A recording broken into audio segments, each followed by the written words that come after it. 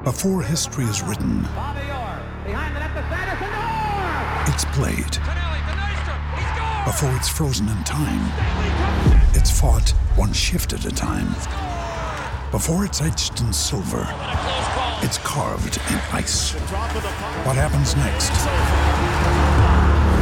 will last forever. The Stanley Cup Final on ABC and ESPN Plus begins Saturday. Another day is here, and you're ready for it. What to wear? Check. Breakfast, lunch, and dinner? Check. Planning for what's next and how to save for it? That's where Bank of America can help. For your financial to-dos, Bank of America has experts ready to help get you closer to your goals. Get started at one of our local financial centers or 24/7 in our mobile banking app. Find a location near you at bankofamerica.com/talktous. What would you like the power to do? Mobile banking requires downloading the app and is only available for select devices. Message and data rates may apply. Bank of America N.A., member FDIC. With threats to our nation waiting around every corner, adaptability is more important than ever. When conditions change without notice, quick strategic thinking is crucial. And with obstacles consistently impending, determination is essential in overcoming them. It's this willingness, decisiveness, and resilience that sets Marines apart. With our fighting spirit, we don't just fight battles, we win them. Marines are the constant our nation counts on to fight the unknown. And through adaptable problem solving, we do just that. Learn more at marines.com.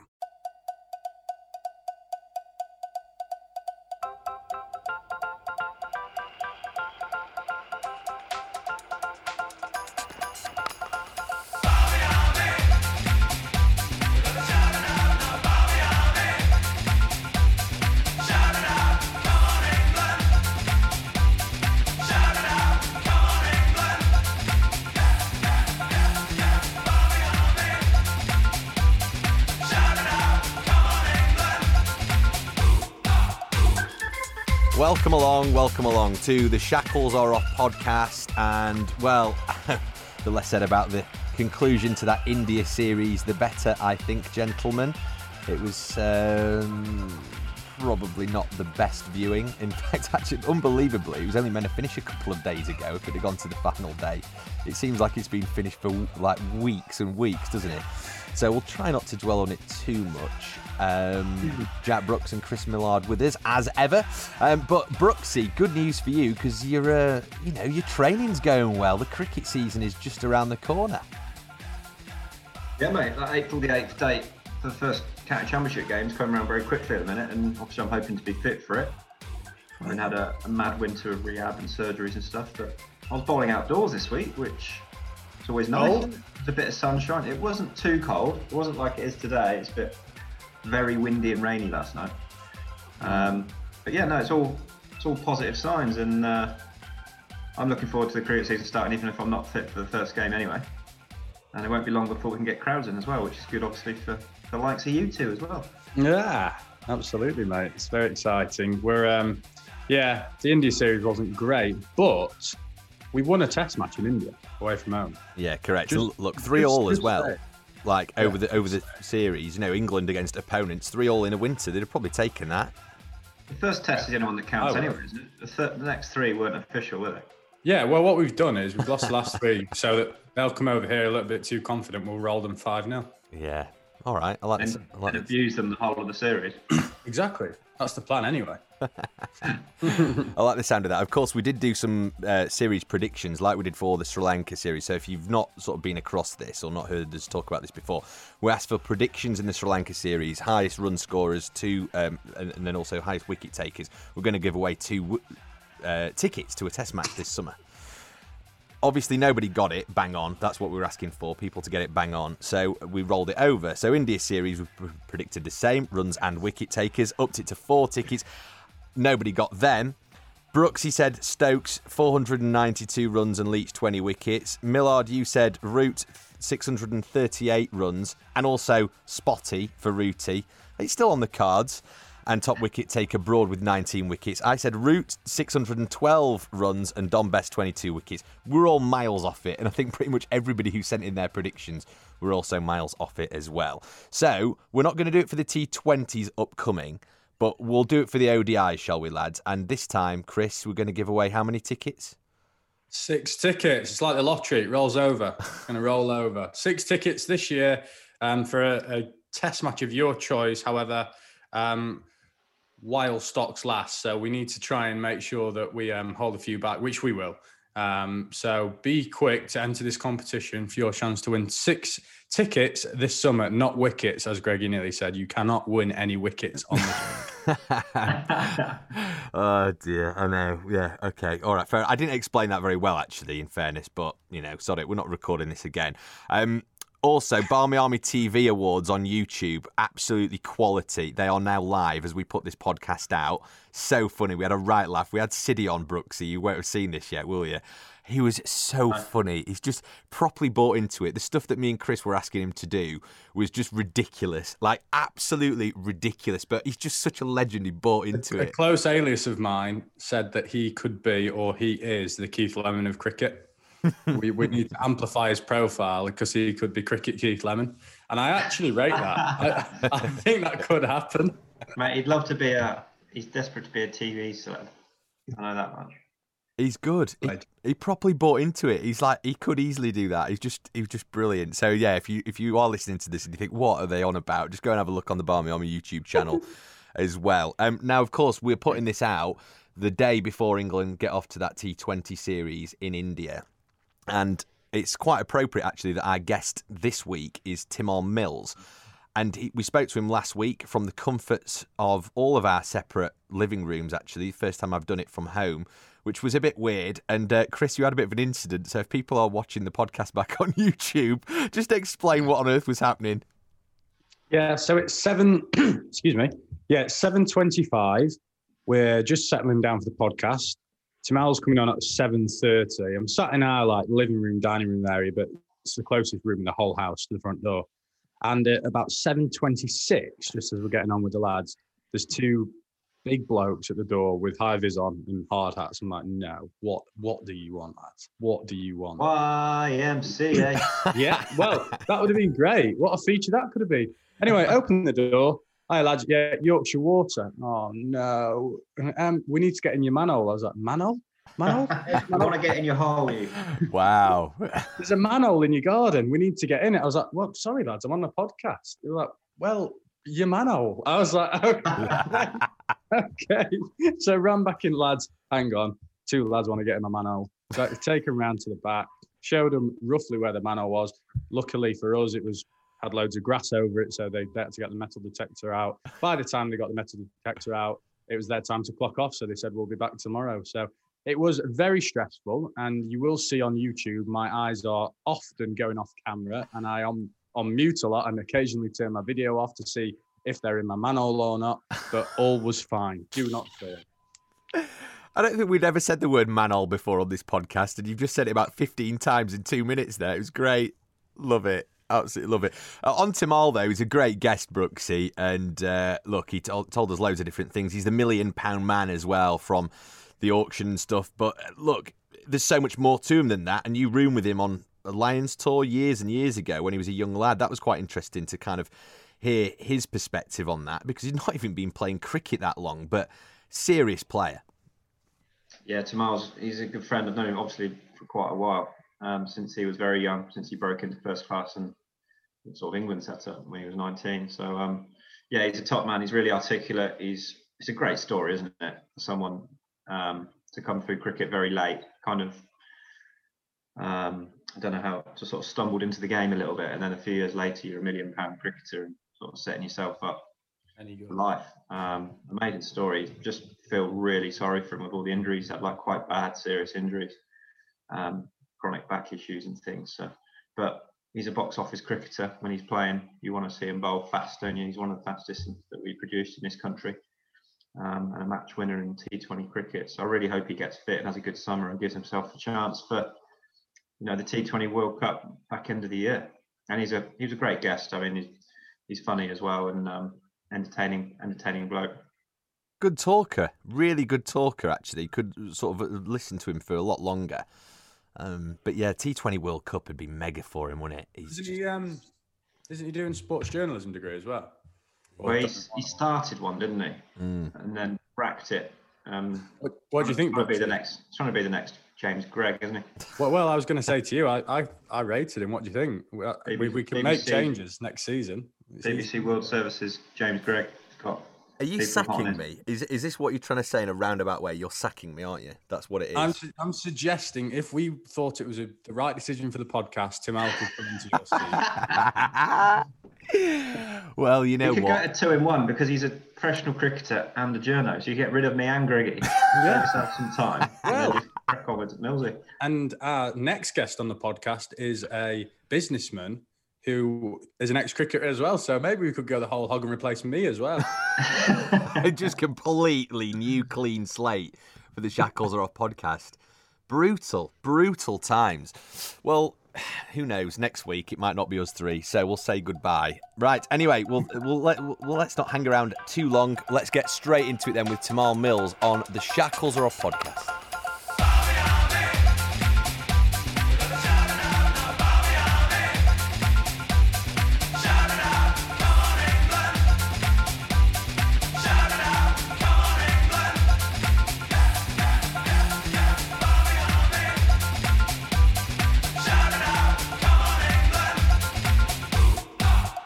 I didn't realise, to start things off, that you were born in Yorkshire. Dewsbury, to be precise. I mean, you've obviously got not even the slightest Yorkshire accent. So did you move away quite young, did you? Yeah, I got out when I could, when I was 2. But yeah, born up in Dewsbury. But yeah, so I moved down to Suffolk with my mum, and then my auntie as well, her family, they moved down to Suffolk as well. So I've still got family up there on my mum's side. Yeah, I go up every so often, but yeah, I was born but not bred for sure. Fair enough. I mean, what age did you get into cricket? What kind of age are we talking when we saw a young Tymal Mills start actually wanging a ball down in the net? Not till I was 14. Yeah, obviously I told the story a little bit now, but yeah, I never played cricket growing up. So where I grew up in Suffolk, cricket wasn't kind of very widely played. I went to the state school. Only really the private schools around where I am played cricket, so it wasn't kind of an accessible sport. I played everything else: football, basketball, rugby, athletics, anything else apart from cricket. And then I'd messed around in the park or whatever playing. But yeah, when I was 14 at upper school, my mate, his team in the midweek league at Tuddenham, they needed an extra player, and yeah, I stepped in and gave it a crack and just enjoyed it. And obviously, it went quite well from there, you could say. Is that So you did sport? Go on, Chris. I was just going to say, is that when you first realised how quick you could bowl? Yeah, so they gave me an over towards the end of the game, kind of to say, thanks for helping out. I was playing in borrowed kit, playing in some trainers, but yeah, I think I bowled a few wides, maybe a few no balls in that over, but it was, people were saying, oh, you can bowl, like that wasn't bad. It was a decent pace, and obviously being a left armer, something a bit different. So yeah, it was quite apparent early on that I could bowl quickly. I had literally no control over what I was doing. Like when I say literally no control, I mean it. I was literally wide, snowballs, anything, mainly bumpers. Shock horror.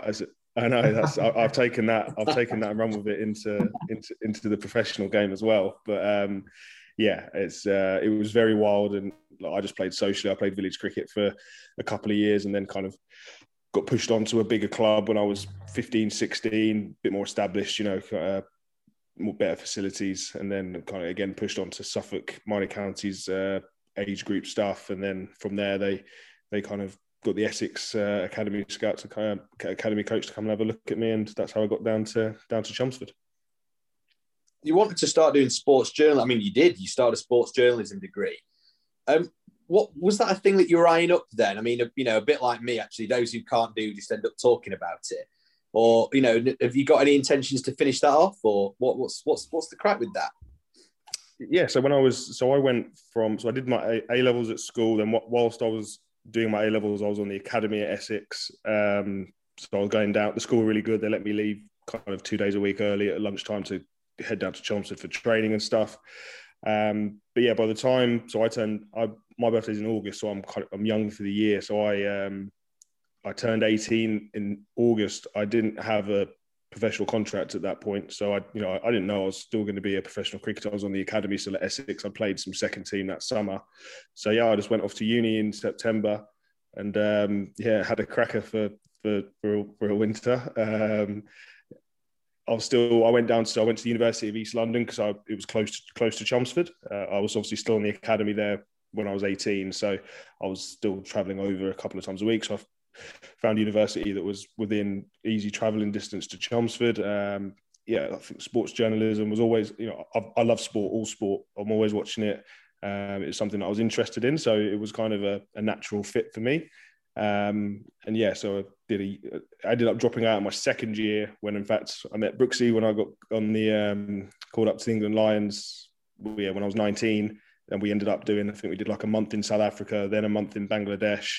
So I was away for quite a lot, and obviously at that point my cricket was obviously taking off, and it became quite clear that this sports journalism degree could wait. So I deferred for as long as I could keep deferring for, and then I've not been back since. But I still try and do as much work in the media as I can.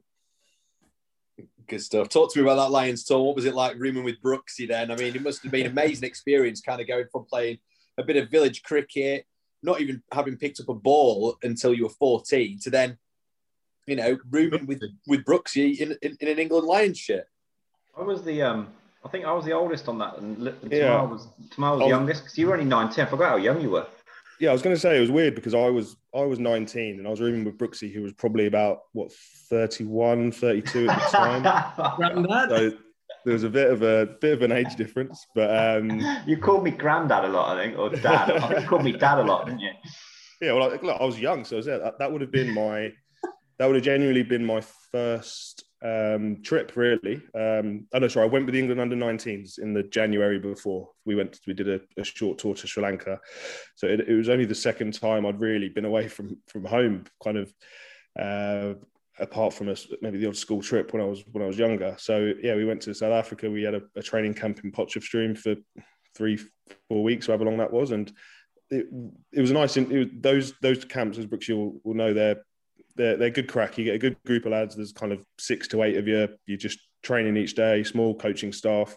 You tend, hopefully, if you've got a good group of lads, you'll get along well. You go for your meals, you hang out together, you train hard, and then it's not a proper tour. There's no pressure of playing. There's no consequence really. Just as long as everybody works hard and chips in, you have a really good time. So that was a nice trip. And then from there we went to Bangladesh in the new year.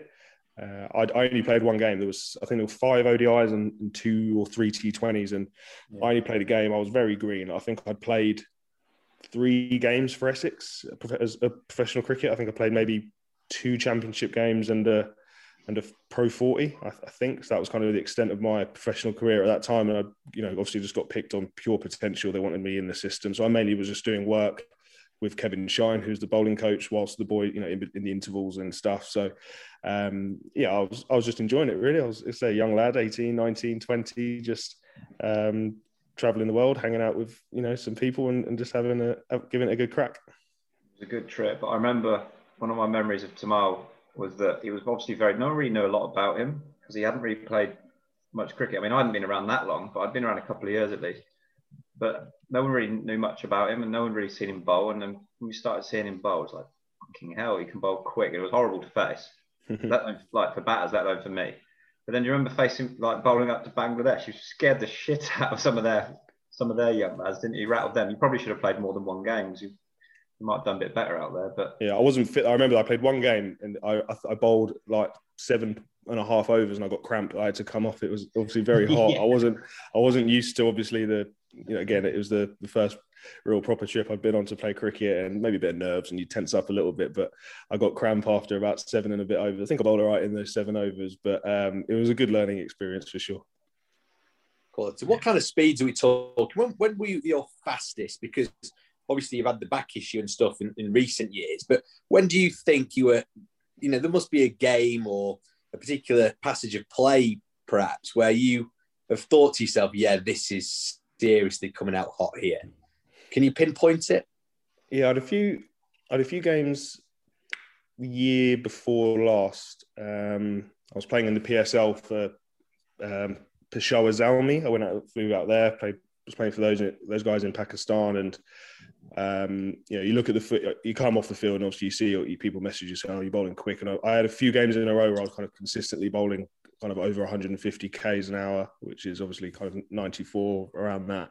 I felt really good then. I remember, you just have those times where you're feeling really good, really, really fresh. That was the time I felt really good. Even last summer, to be fair, I did some work, kind of changed kind of fitness work during the lockdown when we weren't obviously able to do much. And then I came into the Blast this year, and I was still bowling 93 mile an hour in the TV. We played one TV game this year against Hampshire, but it was nice to see that you're still bowling quick. But look, so far, unfortunately I've been injured a lot, but one of the main things that's kept me going is that I'm still, every time I come back, I'm still bowling quickly. That's kind of the one thing that really keeps you going during the rehab. It's going to start getting tough when you're rehabbing to come back as a lesser player. So hopefully I've got, that doesn't quite hit me just yet, and I'll still be bowling quick this summer as well.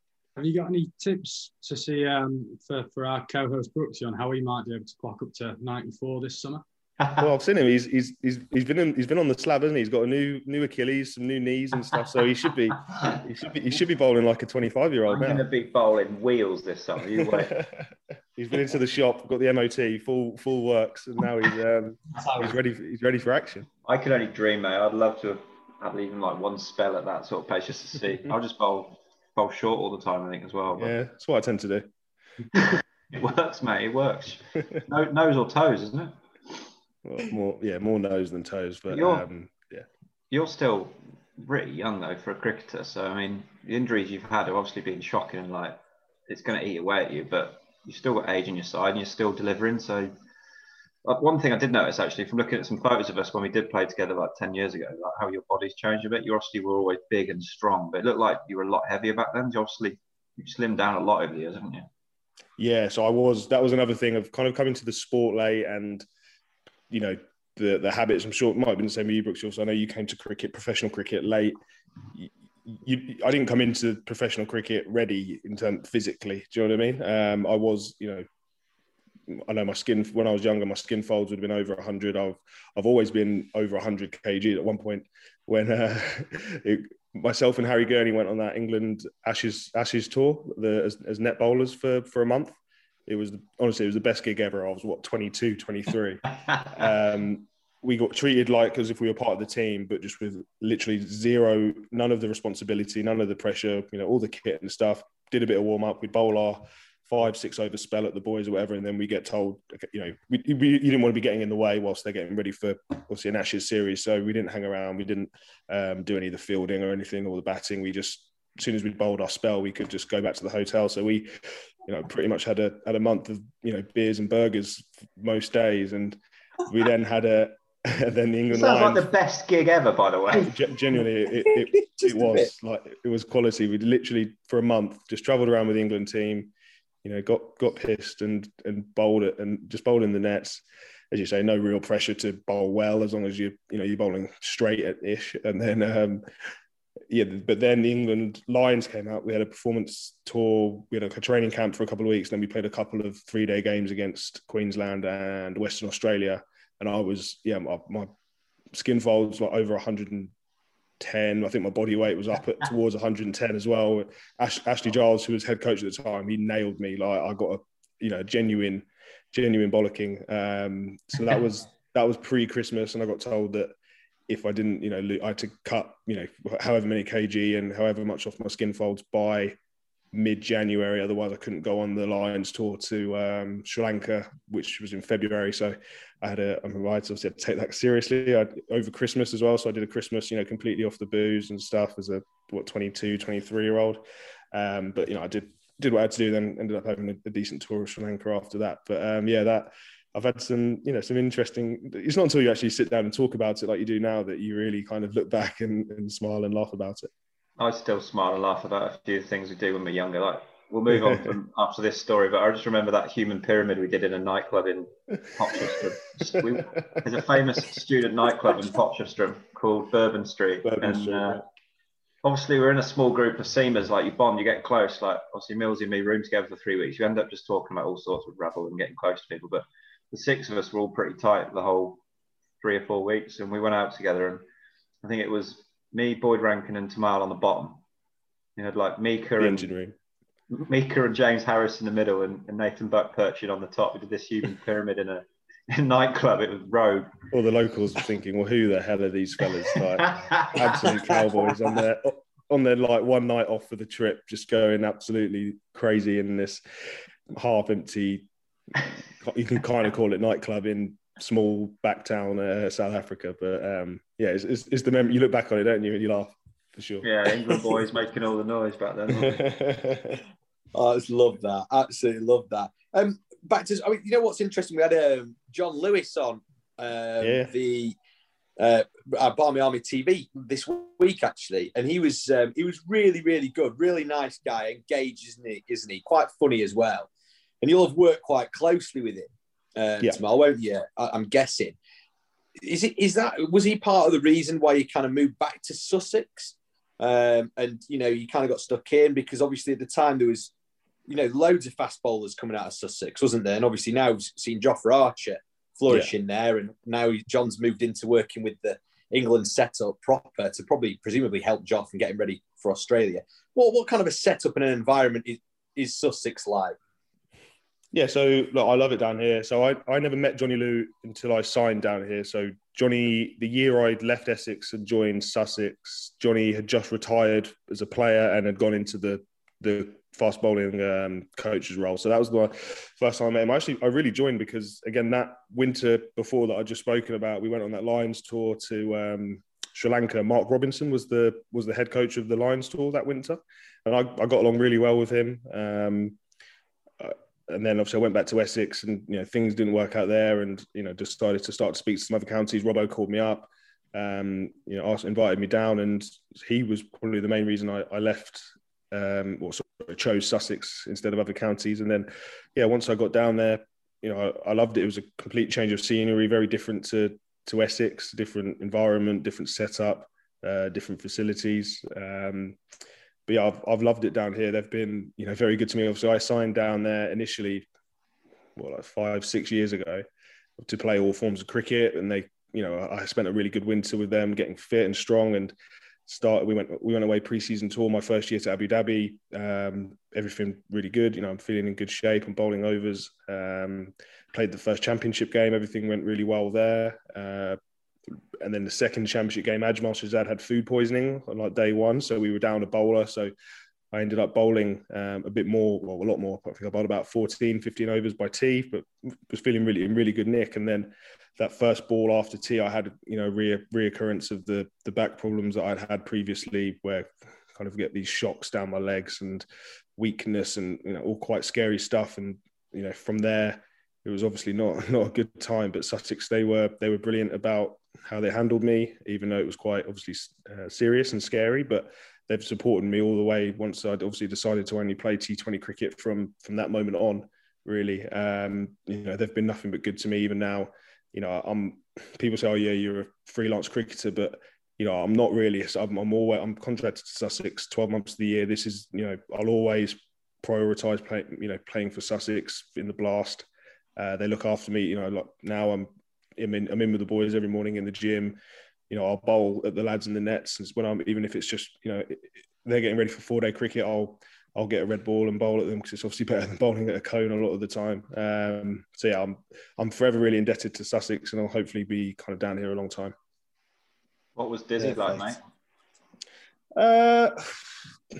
Dizzy and I we didn't really have much of a relationship, being completely honest. Yeah.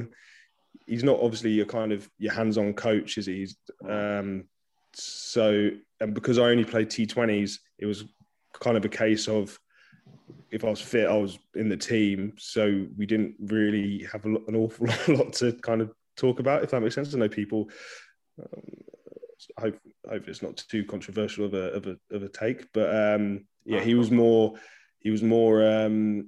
obviously with the way county cricket is, you obviously spend a lot more time with the 4-day cricket and the 50-over cricket than you do the T20. So he, I know the boys definitely enjoyed him when he first came, about the environment that he created at Sussex. It was very different to how Robbo and Mark Davis had run it previously to him. The boys, felt more relaxed, kind of around, through the county season, which was really good. But yeah, that's about it, really. No, fair enough, mate. Oh yeah, sorry, but maybe in terms of, I had a very good relationship with Johnny Lou. Johnny Lou was obviously the bowling coach there, so he was kind of my port of call. He was who I bounced off, talked to, spent my most time with all throughout my time at Sussex. And now James Kirtley, who took over from Johnny Lou, we've got a great relationship as well. So for me, I've always found that really, I've always been closer with the bowling coach than I have been the head coach. Same back when I was at Essex, Chris Silverwood was the bowling coach for my whole time at Essex, whilst Paul Grayson was the head coach. And that's, sure Brooksy will attest to that also. That's who you spend your time with, isn't it? That's who you're out there working with. He's catching the balls for you in the mitt. He's doing whatever. Although I'm sure Johnny Lee doesn't say that. He's rubbish on the mitt. He never likes to take it. He'll always. I remember the worst thing. So at Sussex we have interns, and that so like S&C interns, analyst interns that are part of their uni degrees, sandwich degrees and stuff. The worst thing that there's one lad, Luke Young's worst thing he ever did, told Johnny Lou that he's a club wicket keeper. Because then for the whole summer, Johnny Lou didn't catch a ball, and Luke, who was supposed to be getting his experience in S&C for his degree, spent the whole summer catching balls for the bowlers behind the stumps. That's brilliant, ruined it. I completely get you though, mate. With for me, the best coaches are the ones that I get on best with, probably away from cricket as well. And they treat you like a human and speak to you away from cricket. Yeah, and you naturally get that relationship by spending more time with them. And I can completely see why you wouldn't bond with someone who you're hardly ever going to see or be around much. Whereas, someone you're going to spend a lot of time with, like Johnny Lou, or specific bowling coach, you just want that relationship. Some people just thrive in that with that sort of coach, don't they? So I completely get you where you come from with that. Yeah, definitely. Look, you focus on the T20 stuff now, and I mean, that's obviously great for you. I mean, first of all, look, how is the back? Because I'm not talking about cricket wise. I mean, just for you, is it all right? It's not causing you any pain at the moment? Because that's obviously a key thing, isn't it? A lot of people, does get to a stage, if you've got a recurring thing, isn't it? It's a case of just being all right and being able to walk and live a full and healthy life. So I'm guessing the back's all right and cricket okay at the moment, if you're doing what all you're doing at the moment. Yeah, so it's kind of twofold. So I had obviously these serious problems that were more neurological. There wasn't actually any, I wasn't in pain as such. So I won't go into it because it's very long and in depth, but I'd bowl and I'd have these shocks around my waist, into my legs, weakness around my legs. So that was when I was at Essex, so when I was 21 maybe. And look, so even from that, I had kind of nerve damage from that. So even now, 9 years on, I've still got, mainly on my right leg, patches where it's numb. So my thigh, there's numb patches. On my calf, there's numb patches. It doesn't affect me. It's not painful, but you could stab me with a knife and I wouldn't really feel it on my right leg in certain patches. So there's residual effects from that, which obviously isn't ideal. But it was more the scary stuff at the time when, initially when it happened, in the immediate aftermath, when you do a squat and you can barely get back up again, that's obviously not ideal. But luckily, so since then, the right decision was made, and I was looked after by, some really good neurologists and specialists in London, and they kind of predicted that they couldn't really put a finger on it, but they came to the conclusion that it was only happening when I bowled a lot of overs. So they're very thorough, but they're kind of their summation was that, okay, if you don't bowl as much, this shouldn't happen. And luckily, since obviously I made that decision to only play T20 cricket, it hasn't happened again. So, I think we're on top of it, which is nice. But unfortunately, since then, obviously I've had all different other injuries as well. I had a stress fracture last year as well, which is a physical injury. That one obviously hurts, and you don't enjoy that. But yes, the main, the serious injury, the one that could have potentially had problems down the line in terms of, as you say, your health and your day-to-day life, that obviously hasn't happened again since I only play T20 cricket now. It's really interesting how you must have had to build up so much mental resilience to just say, to keep going, to keep getting out of bed every morning and training and trying to fight back from injury to injury. Hats off to you for not giving it up. But what do you put that down to? Do you just have to have a strong mindset and to keep pushing yourself every day, or how do you deal with that? I think so, yeah. And ultimately, what else are you going to do? You don't want to get a normal job, do you? So you're gonna do what you've got to do to get back. What's the other option is retire. Yeah, you'll get an injury settlement that'll keep you ticking over for a year or two, but then what are you going to do? You want to be playing cricket, don't you, for as long as you can. So ultimately that I was also, I'm not naive to the facts that if I always found white ball cricket easier, and I found I was better suited to white ball cricket with the lengths I bowl, the skill sets that I'd naturally had. If it was the other way around and I was a better red ball bowler, I would have probably had to retire, because I wouldn't, Sussex probably wouldn't want to pay me to just play T20 cricket. Teams around the world obviously wouldn't want to pay me to play T20 cricket, so I wouldn't really been able to have a successful career anyway. So I was lucky. I'm not naive to that, and yeah, I wasn't ready to give up, and I'm still not ready to give up. And as you say, the other alternative isn't as fun as what we do for a living. So for as long as you can do it, you got to keep trying. That's my motivation anyway. Did you learn that off Jimmy and Brody? I don't think they're ever going to retire. No, exactly. Think about it. And those guys have obviously had an amazing career. They've earned loads of money. They could stop tomorrow and not have to do an awful lot more for the rest of their lives if they wanted to, I'm sure. But they obviously just love cricket, and they're still at the top of the tree, aren't they? They're still, you watch Jimmy bowling today. What was he? 5 maidens on the spin this morning. He's in the toughest conditions for a fast bowler. He's obviously still up there in the world. So I don't see why he would have any motivation to stop, and I doubt he will.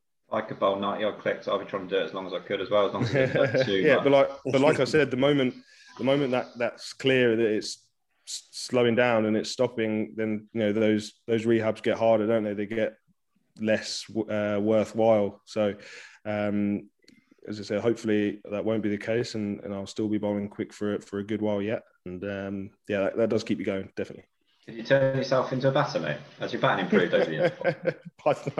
It has to have improved. I literally didn't know which way up to hold it. There's a photo. I don't know if you were playing. I think you were playing for Northants. I don't know if you'd left. I'm sure you would have been. It was a game at Northants, a 4-day game for Essex. There's a photo of me looking as big as a house with my thigh pad and all the gear on. I go for a big flick through mid wicket off Stephen Crook, and then it's just the middle stumps just back in the pavilion.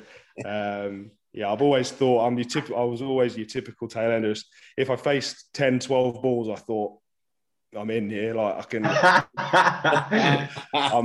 There's no stopping me now. That sounds familiar. This batting, like God. But I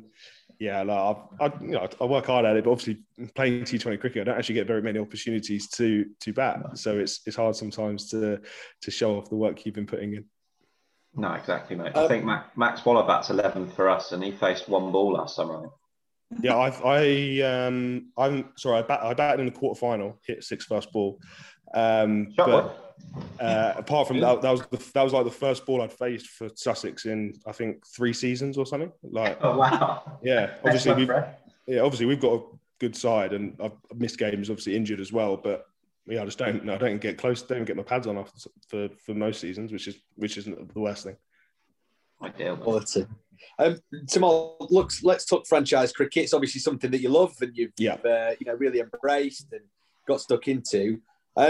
First of all, the PSL. I mean, what's that like as an experience? Because I know they go absolutely mad for it. Pakistan is, a brilliantly crazy cricket nation, aren't they? And then, I mean, compare and contrast that to the IPL, of course, which you've experienced. I mean, you're treated like God, aren't you, when you're playing in the IPL? Yeah, so first of all, I love the PSL. It's the tournament I've played the most in. I've had a lot of success in it. I've played for 3 different teams in 4 seasons. I've got to miss out this year. I didn't put my name in, had a few injuries. But, yeah, you learn a lot. I think that's probably the competition I've probably learned the most off the field in terms of, culture and things like that. Obviously, so the first few times I went, it was held in the UAE, which is a cracker really for an overseas player. You're in Dubai, in Abu Dhabi, just having a cracker really. But you go to Pakistan, then obviously you're more constrained. You can't really leave the hotel and do whatnot. But the passion for the game and the crowds and everything, it's huge. But yeah, playing franchise cricket, you learn so much, so much more than what you would ever learn otherwise. Traveling the world, knowing that, it catches you off guard. But now I know that if we've got training on a Friday afternoon, I know we're going to be there a long time, because you've got Friday prayers. They have to, which go on for longer. So oftentimes training will just stop for 45 minutes whilst they all, the local lads obviously all have their prayer time, or different guys will be praying at different times of the day. So there'll always be stoppages. So this is all stuff that you don't think of. You're going to play franchise cricket. But it's very real. You obviously can't get around it. The games start at a stupid hour. You sort of kicking off at 9 o'clock at night and finishing at 1 a.m. I remember one game, Umar Gul, we were playing in Sharjah, a late game, finished at like 1 a.m. Driving back to the hotel. Umar Gul's got his little girl with him. She's on the bus with us at 1 a.m. Hands her a can of full fat Coke to get some more sugar in her coming back on the bus. I was looking around like, these boys literally don't sleep. You'll get franchise cricket, it can be a bit stressful. You'll get a message an hour before saying you're needed for a team function or sponsors due for 5 hours somewhere, and it can be a bit stressful in that regard. But again, it's kind of, you don't see it at the time necessarily, but it's first world problems. But yeah, the IPL is obviously then takes it to another level in terms of engagement, in terms of all the sponsor stuff. You're shooting TV adverts most nights, you're signing autographs, you're doing appearances, Q&As. It's obviously a huge thing. But then the games are they're something else. There's playing in front of minimum of 40,000 a night, depending on where you are. They're sold out. Every game's full an hour before the first ball's even bowled. It's proper. It's it's something that I definitely want to get back to doing, get back to playing in again. But yeah, franchise cricket is class, and it's so different everywhere you go. It's so different. Like every experience, from Australia, New Zealand, Pakistan, Bangladesh, everywhere has their own nuances. But yeah, it's quality. I can't lie. What you thought on the upcoming 100 competition? Yeah, it's going to be class. Like I've been quite vocal on Twitter. Well, I have been when it first got announced, and you had all the grumpy people who can't deal with change saying how crap it's going to be. But it's not. It's going to be quality. You can't, especially the draft. The second draft has obviously been done. You can't. I'm sorry, but nobody can say that you look at those 8 teams and think that those games aren't going to be quality cricket, no matter what format it is, T10, 20 overs, whatever. You're going to want to watch, even just on TV, to see how it is. There's going to be people in each team that you're going to want to watch. I understand, residual effects, kind of further down the chain potentially, but in terms of a product, I don't think it's going to be anything like what's been seen so far in England, just for the names and the quality. And it will also unearth new players, new talent. It's just every tournament you go to, the Big Bash, the PSL, the IPL, every year it unearths new talent. There'll be some 18, 19-year-old kid who gets a chance and, smacks a 70, 80, 90, or takes a fifer, or and who normally you wouldn't have ever heard of this guy, and then all of a sudden their career's going to take off. And unfortunately, one of the problems with the Blast is that because there's so many games, they can't be televised. So I'm sure, Somerset with Brooksy, or all around, it'll happen at every county. There'll be somebody will play an amazing innings, score 100 even, 80, 90, and they'll be just in front of 4,000 or 5,000 people at the ground, and then 2 stationary cameras at either end and a bit of Twitter love. But if that game was on, if that same person does the same innings in a game in the 100, that's going worldwide, and it's going in highlight shows and replays for however long, then that person's career potentially skyrockets. I'm obviously a case in point of that. When I got that wicket of Chris Gale for Sussex way back when, if that game wasn't on Sky Sports, the whole trajectory of my career probably would have been different. So I think that's something that people look past. I think powerful, isn't it? Really, yeah, it's huge. It's massive. Like county, what do we play in the group stage? We'll play 2, maybe 3 games on TV out of 14. And the guys know when you're playing on TV, guys try harder. It's a fact. They'll get your haircut as well. The boys will have a nice haircut, a nice beard trim, and they'll be wanting to score runs, take wickets, take catches, because they know that if they do something on TV, there's a better chance of it, just making its way around to Pakistan, to India, to Australia, as opposed to doing it just with your club's Twitter feed. It's the unfortunate reality, but it is reality. Yeah. Hey, I mean, look, we're going to keep it real on this podcast, Tymal. Look, we don't want to talk about money. It's a bit crass and all that, particularly stuff going on in the world. But let's be honest, when you get signed up, snapped up for that amount of money in the IPL, I mean, it's life-changing for you, isn't it, at that point? Yeah. You've not seen money like that before in any way, shape or form in the game. You're in a very, very, very, very small percentage of cricketers who will ever get auctioned off for something like that. What was that like? Where were you? I'm taking you were watching the draft at the time. You probably had a bit of an inkling that you were going to go for, a decent amount, and you're obviously in that bracket. But I mean, where were you? I mean, I can't imagine that feeling. It's almost like winning the lottery. Yeah, it's like, obviously, again, I've told this story quite a bit, but it's always one that I like to tell, and it obviously takes me back to a pretty nice place in my life. But yeah, so obviously we played the T20 series in India against India 4 years ago now. It's that long ago. And then from India, a group of us flew to Dubai for the PSL. So I was playing in the PSL, played a few games, and then obviously the auction was coming up. The list comes out for the order. So I knew I was in it was a mini auction, so it wasn't the huge one. So I was in one of the first groups of fast bowlers.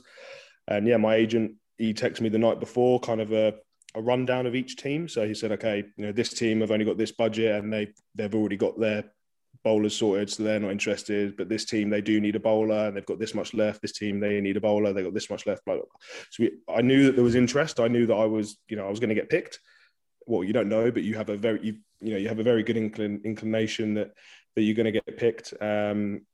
So it obviously didn't have any idea of the money, but knew that there were a few teams interested. So obviously I was excited. And being in Dubai, it was on TV, so it was just the auction was on whatever sports channel, and so I woke up. It was on at like 7 a.m. So I set my alarm, got up at 7. My best mate Tom Craddock, he obviously knew I was getting picked up as well, because I obviously showed in the messages. So he woke up at like 3 a.m. in England. He couldn't find a stream, so he FaceTimed me watching it on TV. Wow. So Crads is in bed in Huddersfield. Yeah, in Huddersfield. FaceTiming me watching the TV, and then so Stokesy was up before me, and he went for massive that year. And because it's in Craw and Lack, and I wasn't quite sure what was going on, but once obviously Stokesy got bought, and then obviously you're looking on Twitter and it's 2 million or whatever he got that year dollars, and then obviously I came up, and then you just see your little face pop up at the bottom of the screen, and then you're like, your heart's just like it's crazy. And then I had the Mumbai Indians and Kings 11. They were bidding for me back and forth, and then you're just watching it, you're just kind of nodding along to it. And then I think it looked like I was going to Mumbai for about 500,000 US. I think it's on YouTube. I've got it on YouTube saved. And then so that it's a kind of Kings 11 drop out, and then KKR and RCB come in out of nowhere, and then they start going, and it's just again goes, and then also it gets to whatever it got to, and then the hammer drops, and then literally I remember I was silent, literally just looking at the screen, and just like, again, I didn't know exactly how much it was because it was in a currency I didn't understand, but I knew obviously it had gone on a long time, so it was obviously a few quid. And obviously not long after that, my phone obviously just went ballistic, like nothing you'd ever seen before. It was amazing. But then the strange thing was, I was in the middle of a tournament. I was playing. We didn't have a game that day, I don't think. I was playing for Quetta, and so all the teams were staying in the same hotel in Dubai.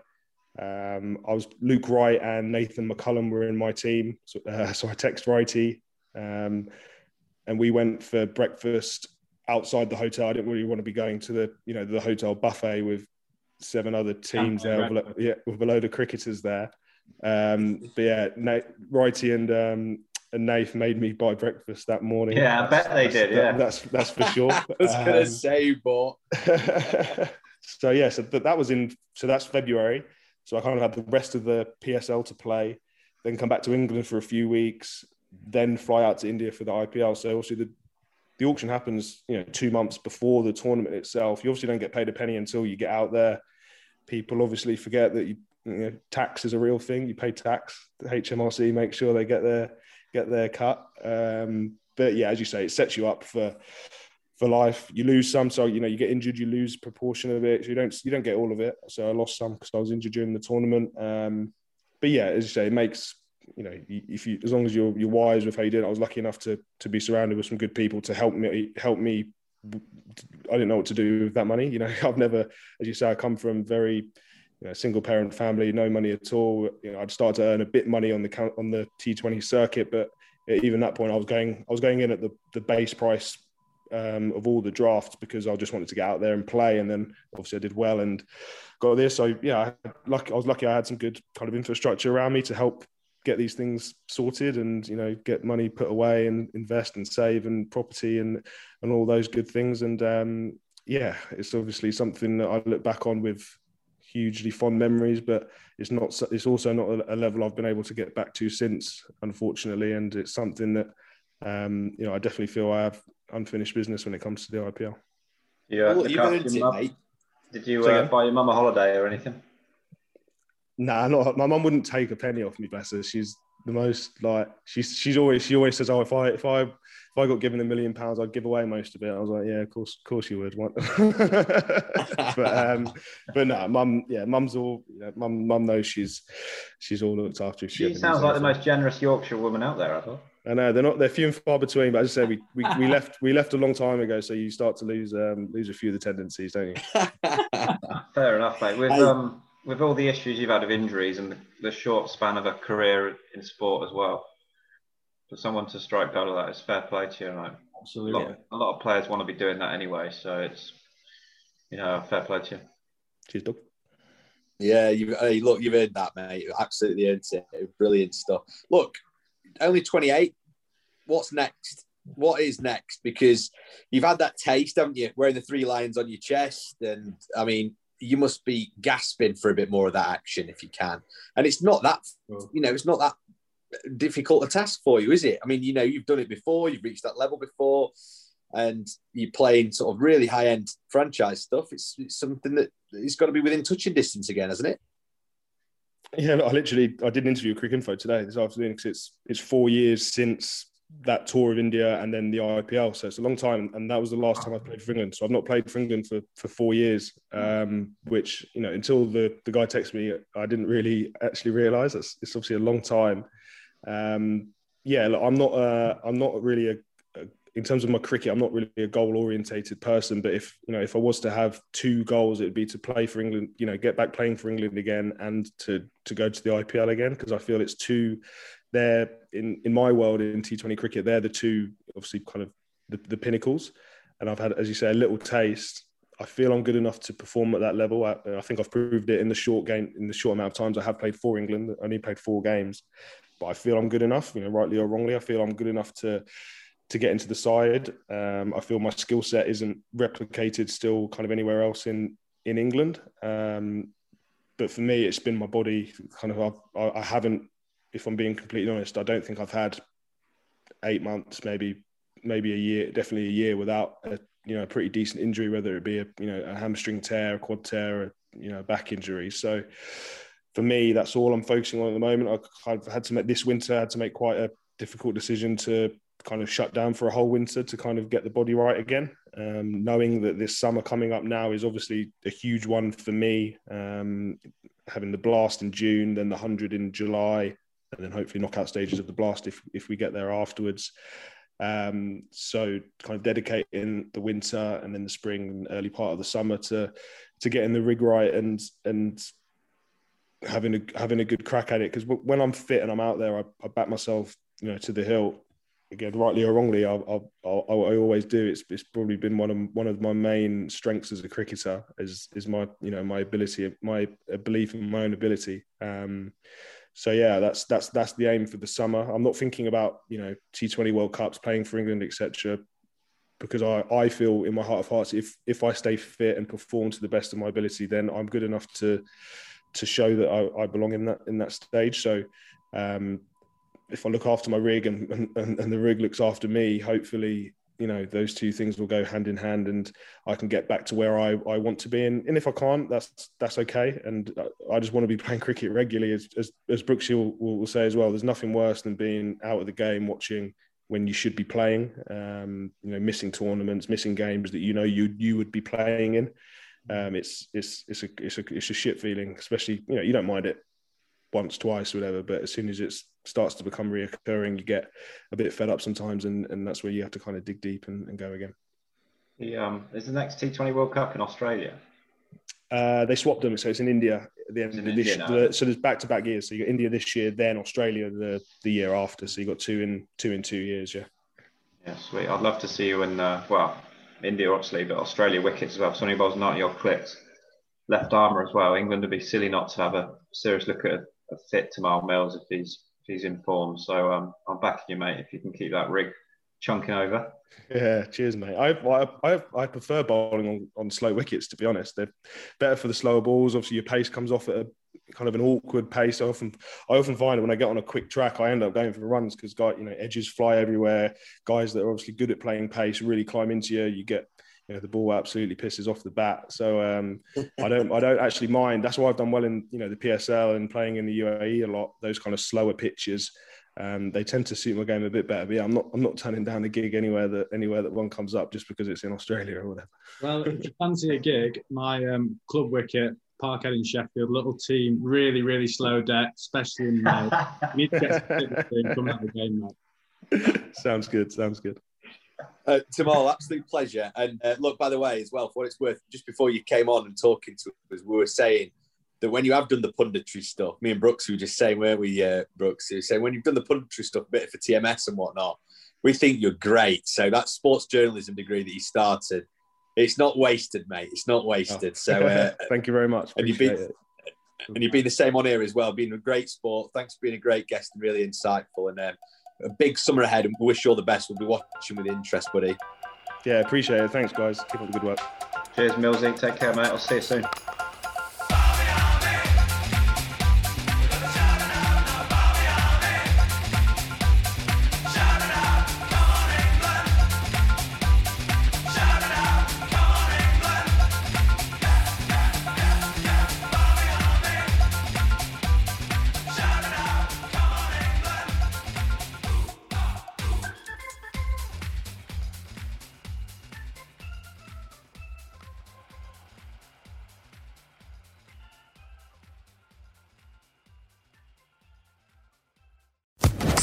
Social Podcast Network.